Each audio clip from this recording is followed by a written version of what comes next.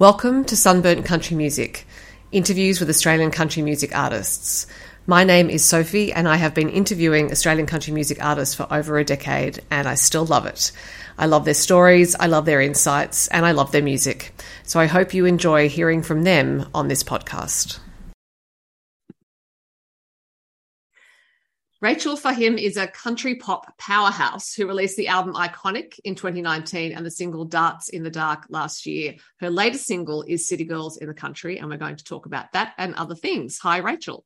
Hey, how are you? I'm very well, thank you, and very much enjoying the new single as I've enjoyed your previous music. I thought I'd start by asking you, have you been a city girl in the country? Yes. Short answer, sweet answer, yes. Honestly, I actually feel like when I wrote that song with the co-writers, we were in the room and it was just a song that I had been wanting to get out for so long because I am, I guess, I don't want to say I'm a city girl because I'm not. Like I live near a city, but I've kind of been trying to say with this song, like just because of where I live, just because it's closer to a city than it is to like rural to a country or anything, you know, that's country vibes, doesn't mean that I can't do country music. Yeah. So that was kind of like the whole premise behind the song. So when was the song written? We've been sitting on this one for a little while now. I want to say it was beginning of the year, maybe around like January. But it could have even been at the end of 2021. But I've been so excited to finally get it out because I really do feel like it was something I was wanting to say and share with the world. Yeah. So when you have a song like that you're happy you've written it and you really want to share it with the world, is it really frustrating to have to wait so long to release it, or does it just build the excitement for you? Oh, that's actually a really good question. I want to say, yes, it gets very frustrating, but at the same time, it's kind of good because you get to listen to it over and over and over again. And not that you don't get sick of the song, but you hear all the imperfections when you've sent it to mixing and you've sent it to mastering and, you know, it's a finished product. You can't really make any changes then, but leading up to that point, I like to listen through again and then just kind of make sure I'm happy with all the melodies and the lyrics and getting it to sound just how I want it to sound. So like I've always wanted to just like write a song and put it out like the next month, but unfortunately I don't think that's possible with the amount of changes that I'm always wanting to make. Yeah. So do you feel that you're quite a harsh self-editor then? Like whenever you do something, you just, I mean, I hesitate to use the term perfectionist because it's often used in a bad way, and it's not necessarily a bad thing, but so that's why I'm saying, do you edit yourself? Yeah, I don't know. I think I don't want to say perfectionist either, but I really do think that I like things a certain way. And yeah, I guess I am a bit of a perfectionist, especially when it comes to songs that are going to be out and people are going to be listening to them. And it's like a reflection of yourself. You want to be putting the best version of yourself forward. So nothing wrong with that, I don't think. Well, no, and I also think it stems from wanting to do the best thing by the audience. You want to give them a great song. Exactly right. Yeah, totally. And of course, these days with all the connection on social media, they'll tell you quite directly if it's not a song they want. Yes, they will. Do you get a lot of fan interaction on social media? I do get quite a few DMs on Instagram of people not really saying the nicest things. Or like even on YouTube, but like I feel like that comes with the good comes with the bad comes with the good. I get so many more positive messages than I do negative, but yeah, there is something about sitting behind the protection of your phone or as they say, keyboard warriors. Something about that, people just think they can just say whatever. And I think as an artist in any genre or any area, whether you're a painter or a videographer or a singer, like whatever it is, people kind of think that they can just say like whatever and it's not going to upset you or offend you or not going to get to you. I guess just kind of going back to that whole like city girls in the country thing, there've been multiple occasions where like I once had somebody say to me, oh, what kind of last name is Fahim for a country music singer? And I was like, what do you mean? Like, would you say that to some, like your friend, to their face? Yeah. Like, I don't understand why people think that they can just say those things and it be okay. Yeah, or even remotely approaching logical, because it's not. And you have said, and it's a good opportunity to bring up a quote of something you said recently, which was, as a city-born country artist of Lebanese descent, I've constantly been challenged about my country music eligibility.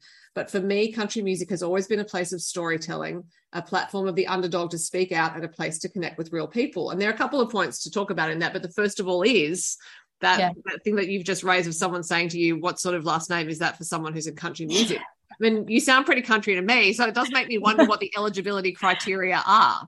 Yeah, I'd actually like to see the eligibility criteria. If someone could send that to me, that'd be great. Yeah.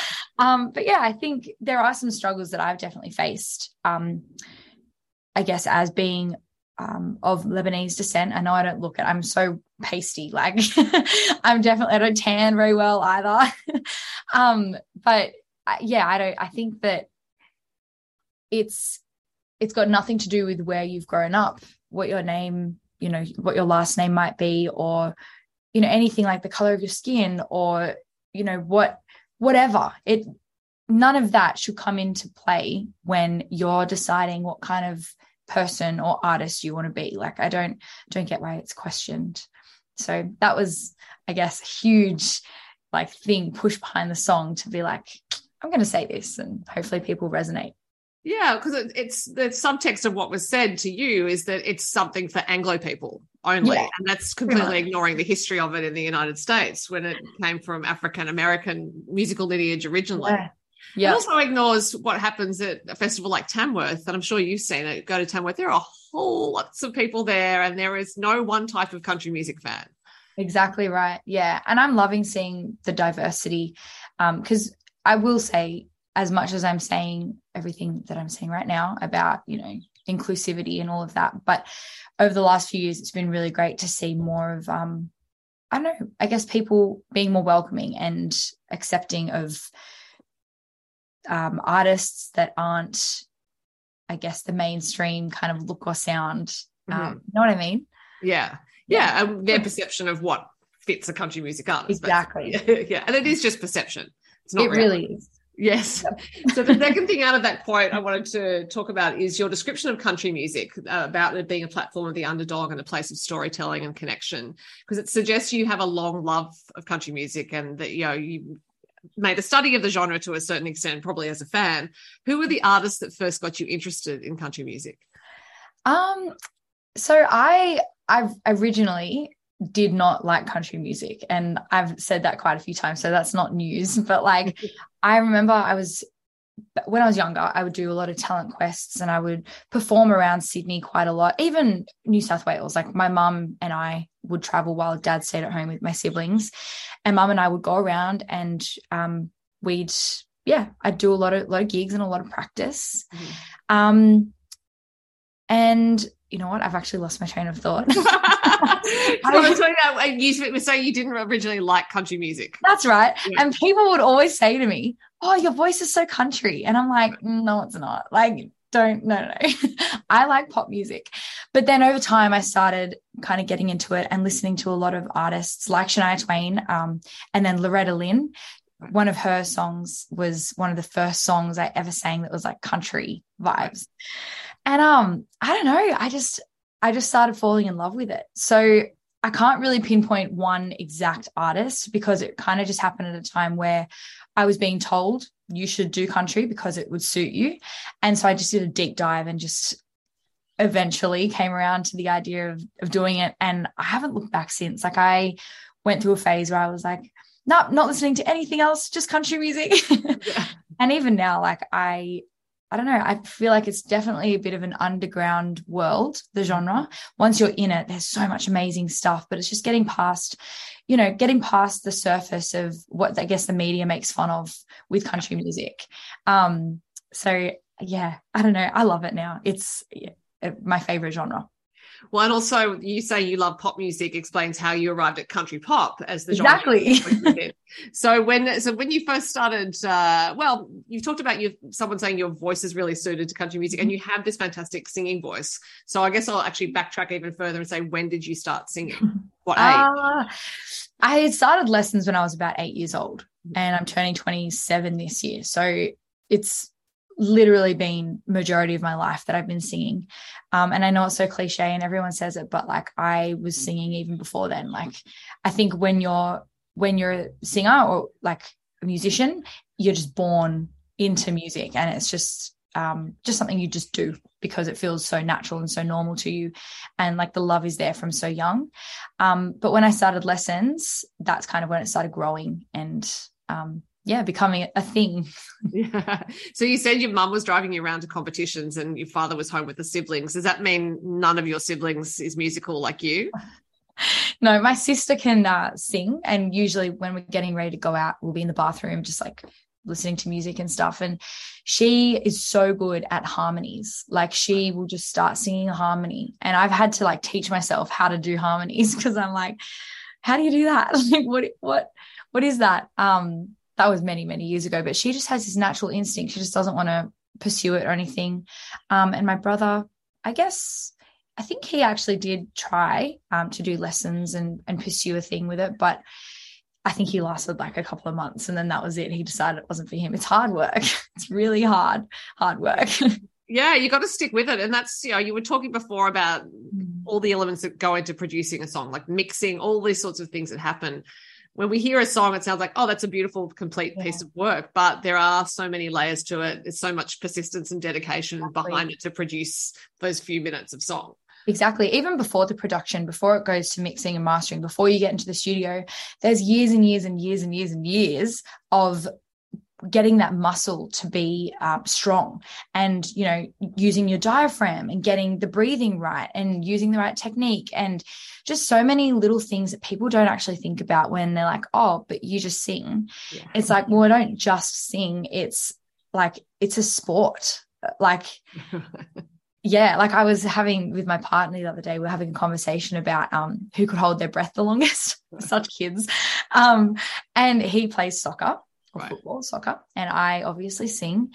And I think I beat him because I was like, well, I need as much strength in there as I can because I need to jump around on a stage and actually be able to talk and move at the same time, whereas like you just move and kick a ball.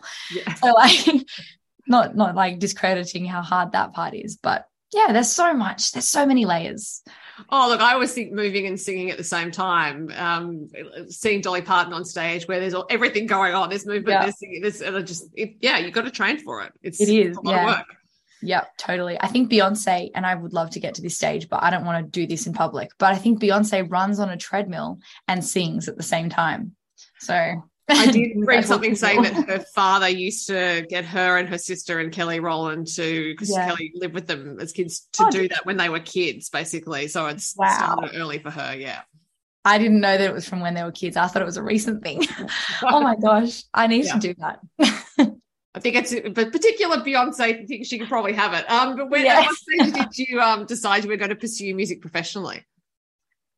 It wasn't really like a decision that was made like black and white kind of thing. It was just that I was doing it so often and I was out and about in the scene that it just kind of happened. Like looking back, I probably would have liked it to be more of okay, this is a decision that I'm going to make, because I probably would have liked to have chosen a stage name instead of using my legal name, and kind of think about it more as like a business and a brand rather than just kind of going from really enjoying music to, oh, it's a career now. But, I wouldn't change anything. And obviously everything happens for a reason. And I've just stuck with it that long that it's just become my career. So love it. And when you talk about choosing a stage name, is that so you could have like the different gears? So you could be one version of Rachael and then different one on stage?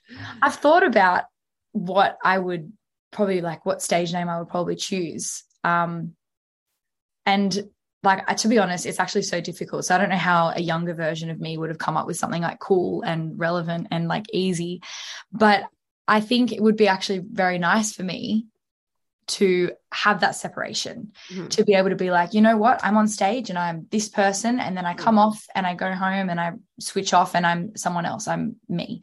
I think it's really easy to kind of, I feel like I'm always on show. Like no matter where I go, I feel like I've always got to be cautious of, I guess, what I do and how I say, well, like how I act and what I say. And not that I'm ever like acting inappropriate or saying rude things, but like it's just always in the back of my mind that my name is my name, right? For everyone and everything, yeah, to it. Well, especially I guess when people have mobile phones, they can tag you on all sorts of things. Yeah, that is a burden that didn't exist 10 years ago, actually. Yeah. That's very true. Yeah. And with like all this security stuff that's going on at the moment, it's like, do I really want my legal name to be like everywhere? I don't know. No, there's a lot to worry about, Rachel, which is why we need fantastic music to help us forget our cares. Help us. So, at what stage did you start songwriting? I think I wrote my first song when I was in, I want to say in primary school. It was very, very bad. I could not sing any of it. I could not even tell you what it was called, but I just remember showing my sister and she laughed at me. She was like, that's so bad. I was like, wow, thanks for keeping me humble, bringing me right back down. But yeah, I think it's always just been something that, you know, I've wanted to work on. And, you know, from a young age, I just thought I'd give it a crack, and yeah, I don't know, kept writing, and it's a bit better now. I'd say it's more than a bit better now. Not that I heard your early work, but I'm wondering, just go back to what you said earlier about, as I said, the self-editing process. Does that apply to songs that you're going to release? Do you have a whole brace of songs that you choose from, and you're really ruthless about what you choose to record? Yeah, I have a few songs that I'm definitely feeling like I'm advocating for really, really strong, because I'm like, I want these songs to come out, and I feel so confident that because I relate to them, that people are going to relate to them. But then there's other songs that I'm like, oh yeah, that was just, you know, something that I needed to get out, obviously, and it's probably never going to see the light of day. But the whole songwriting thing is really, for me, I just like getting out the things that I'm feeling and things that I'm saying. And I've been really really strong in the way of whatever merch I put out, whatever songs I put out, it has to be true to me, and it has to be something that I would want to listen to, or that I would want to wear, or that, you know, like I feel like that's really important to me. So any song that I write, I do overanalyze and think, okay, as a consumer, like, would I listen to this? And if yes, then yes. If no, then probably not. So yeah, I mean, it sounds like you are quite ruthless with yourself, and that's not a bad thing, because it does mean that each song you put out is great. So on your album, it's not like there was a dead song there. They're all really good. So, but I would also think that sometimes it can be frustrating for yourself. You know what I mean? Like, it's like, when do I stop self-editing? Exactly. Yeah, I know. It's hard to switch it off because you want everything to be good.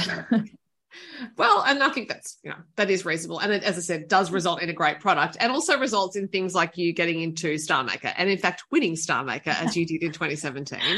And that is quite a process. You know, you have to go through early rounds, and then judges select you, and it's not just based on how well you sing or how well you perform, it's what stage of career you are at. So what was the process like for you? So I entered Star Maker when it was 2015. That was the first year. And then I entered again in 2017. So the first year wasn't ready, and that's very evident to me now. So I didn't place, but I made the top 10, and it was a great experience. And I really got to see how they worked the competition, and I guess what the requirements were, and, you know, got the feel, you know, I could do this again, and I know what to expect next time. Then 2017 rolled around, I entered, and it was just a whirlwind. Like, you'd go from interview to performance to interview again to, it was just like bam, bam, bam, bam, just like hit you really hard. And just, I think they just wanted to see how people dealt with the pressure, and how, like, I don't know, I think it was just trying to gauge every person's like level of dedication and maybe the professionalism side of it, because you really do have to try and present yourself in a way that's like, no, I can do this. Like if you win Star Maker, you've got to be like 12 months down the track, you're doing everything from like all the festivals. And yeah, it's they really just test your limits, and it was awesome, and I loved it. And I would, if I could do it again, I would definitely do it again. Yeah, right. Well, and in terms of all the stuff you have to pack into 12 months, Max Jackson, who's the current Star Maker, I just look at her Instagram and it looks pretty tiring. Yeah, no, she's killing it. I'm seeing all her posts as well, and she's like here and there, and it's awesome. It's a great platform. Yeah. Now, you are also Australia's second most streamed female country artist of all time. The number one person is Casey Chambers. That's quite a person to come second to. And there are over 17 million streams of your music across past singles. Is it hard to wrap your head around a number like that? It is, yeah. Every time I hear someone say it, or like if I read it somewhere, like, yes, it's an interview that I'm doing, but even then it's still like, oh, wow. It's a really good reality check to be like, you know what? You're really hard on yourself sometimes, but, you know, don't be so hard on yourself, because people appreciate what you're doing, and they obviously listen. So it feels really good. Yeah, it's an amazing achievement, because there are a lot of songs out there on streaming platforms. And I think discoverability is hard in any kind of creative pursuit, whether it's music, books, films, TV shows. So, yeah, that's incredible. And in fact, my next question was, does it create any kind of pressure when you're thinking about what you release next? And I think you perhaps answer that. Yeah.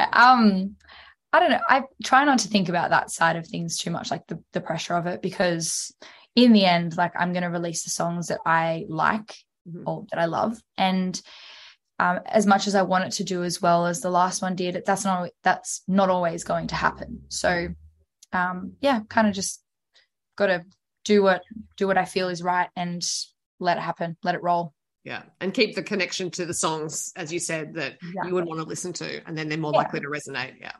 Exactly right. So you are performing at Capital Country in December, which was postponed from earlier in the year. What's happening after that? Are you heading to Tamworth? So I don't actually know if I'm heading to Tamworth next year. I haven't locked anything in, but there's a few conversations that my management team and I are having with some people. So hopefully something gets locked in. But I've actually just finished going kind of around I want to say New South Wales, but it was actually Queensland as well. So I finished a whole bunch of festivals and shows, and that's kind of it until the end of the year. And then we've started working with a new agent. So I'm hoping that we get more festivals and gigs locked in. I don't know. It's a bit nerve-wracking when you start working with new people, but yeah, should be good. I'm definitely going to be putting things up on socials when gigs are confirmed. Fantastic. And any new singles tentatively in the pipeline? Yep, I'm actually jumping in the studio next week to record my next one, and then we've got the next few ready to go. So there's a lot coming very, very soon. Great. Well, that is very exciting news. I'm sure your fans will be streaming more millions of streams to add to the ones you have. Rachael, it was lovely to talk to you. Thanks for talking to me. Oh, thank you so much for having me. Thanks for listening to the Sunburnt Country Music Podcast. For more Australian country music interviews and reviews and other things, go to sunburntcountrymusic.com or to Sunburnt Country Music on Instagram, Facebook and TikTok.